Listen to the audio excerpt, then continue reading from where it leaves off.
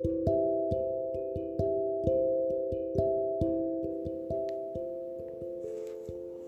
morning.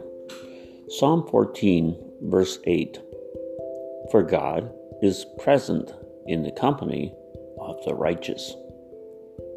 Matthew 18:20. Where two or three are gathered in my name, there I am with them. In our world today, with stress, fear, worry, and anger increasing, isn't it marvelous to realize that when two or three Christian believers get together, fellowship with His Word, praise and worship God in song and words, that God Himself promises to be near us? Even in the loneliness of a hospital room or an ICU, God promises to be with us.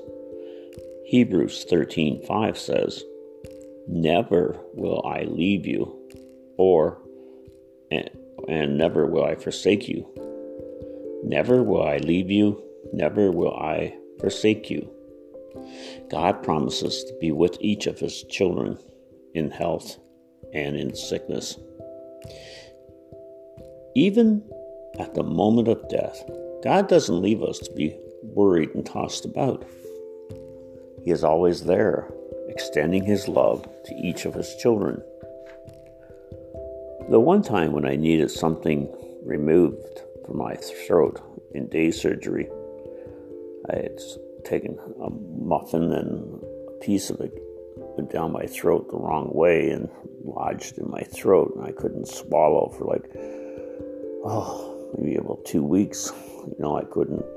All I could take was fluids, and so I had to be put out by medication put into my veins, which put me to sleep for 10 minutes. I found out later it was the same medication that Michael Jackson was given and never woke up from. He didn't have anyone nearby monitoring his symptoms like I did with a doctor and an anesthetologist and a nurse. I can still recall the oxygen and the loud noise as the medication traveled down a tube into my veins, and then total silence. But then I somehow saw something amazing. Somehow in my position, I was looking up at what appeared to be clouds rolling backwards. I then saw what I at first thought were angels, but realized it was a faint outline of a golden city. It was so bright that I wanted to be there.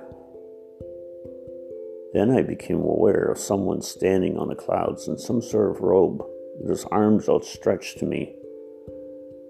And in those few seconds, I felt such powerful love for me, and the thought kept coming to me, I love you. I love you. I could not see a person's face. And then I was awake in the recovery room with my wife near me on a chair. And my first words were, He is so real. My friends, if you are truly born again, you have God's angels keeping watch over you day and night. As Psalm 91:11 says, He will command His angels concerning you to guard you in all your ways. Think about it.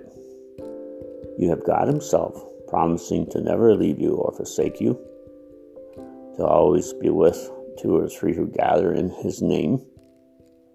And all the angels in heaven are guarding you wherever you go in this life. Isn't that real love?